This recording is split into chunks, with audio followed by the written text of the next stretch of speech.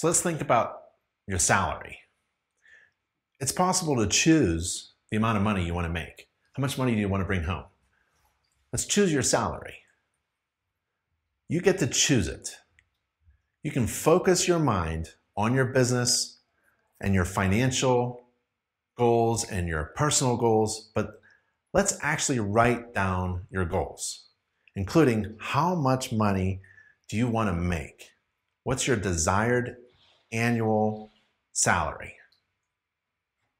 So how much money do you want to make in the next year? I ask this often in my classes and all my students. And a common answer is, and it's very easy to work with because it's kind of like a round, nice round number, $100,000 a year. Gross, before taxes, right? So pause the video, get out your notebook and your pen and write this down. It's silly, right? But for me as a coach, if it's not written down, it doesn't exist. It's just a dream. It's just talk, and talk is cheap.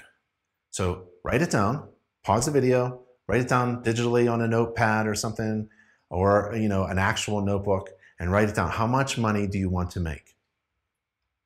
Write it down and make it a reality. Document it. And we'll take that number that you wrote down and we'll use it in a math formula for calculating profitable fees. See how one thing is built upon another. So let's write down your basic thing.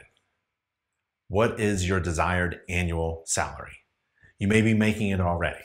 What do you want to boost it up to next year? What do you want to do next year?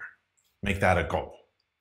And then we're going to use that. Remember, we assess where you are and we set a goal, and then we have a step-by-step checklist in order to reach that goal. So your first step is to tell yourself, document it, make it a reality. What is your desired annual salary next year? How much money you want to make next year? Write it down now.